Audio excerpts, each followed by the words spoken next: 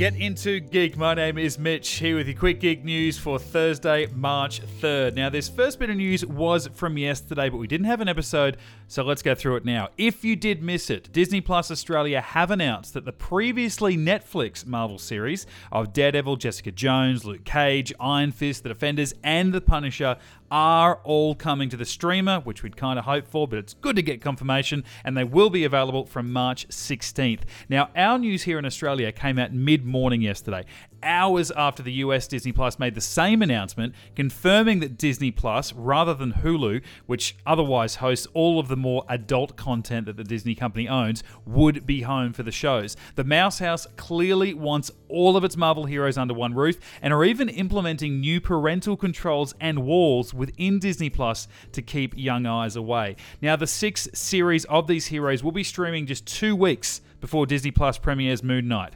Is the rush thanks to any of these characters appearing in Moon Knight?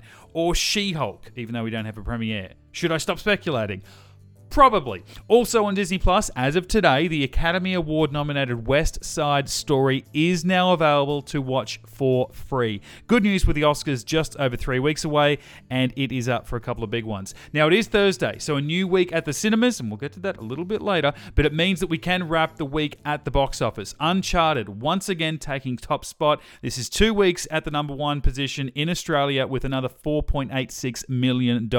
Rounding out the top 5 in order is Death on the Nile, Belfast, Jackass Forever in its 4th week in at number 4, and Marry Me in at number 5. Tom Holland, 2 movies in the Australian top 7, with Spider-Man No Way Home taking another $500,000 in its 11th week. But everything on that list and everything I didn't mention is about to take at least a little drop. The Batman began playing in cinemas overnight and officially opened today. We will be having a review coming up on Get Into Geek as soon as we can. But so far, I'm the only one that's seen it. In short, it's good. It's very, very good. If I went longer, this wouldn't be called Quick Geek News. Wouldn't even be called news. It'd be a review. Anyway, I will just say, get out and see it if you can. Do not be afraid of that near 3-hour runtime. It works. Do it. Listen to me. Go see The Batman. That's all for Thursday, March 3. We will be back tomorrow with more Quick Geek News right here on Get Into Geek. Get Into Geek.